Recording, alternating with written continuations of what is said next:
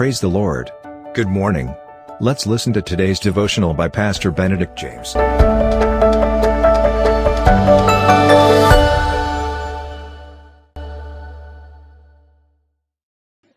Welcome to Victorious Daily Devotion in the joyful and wonderful name of Jesus Christ.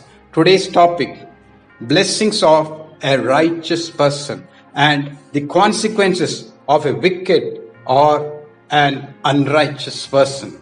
Let us listen to the word of God diligently and carefully and inherit the blessings as we listen to the word and take a caution against the works of an unrighteous and wicked person. A wise son heeds his father's instruction, but a mocker does not listen to the rebuke of his father. From the fruit of his lips, a man enjoys good things, but the unfaithful have a craving for violence. He who guards his lips guards his life, but he who speaks rashly will come to destruction. The sluggard craves and gets nothing, but the desires of the diligent are fully satisfied. The righteous hate what is false, but the wicked brings shame and disgrace. Righteousness guards the man of integrity, but wickedness overthrows the sinner.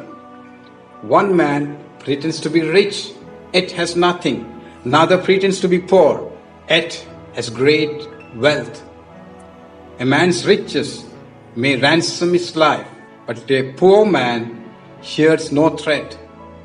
The light of the righteous shines brightly, but the lamp of the wicked is snuffed out. Pride only breeds quarrels. Pride only breeds quarrels, but wisdom is found in those who take advice. Dishonesty or dishonest money dwindles away. I repeat, dishonest money dwindles away, but he who gathers money little by little with hard work makes it grow. Hope deferred makes the heart sick, but a longing fulfilled is a tree of life. He who scorns instruction will pay for it, but he who respects a command is rewarded. The teaching of the wise is a fountain of life, turning a man from the snares of death.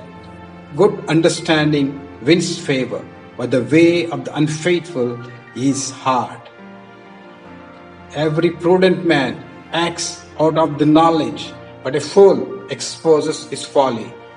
A wicked messenger falls into trouble often, but a trustworthy envoy brings healing and health.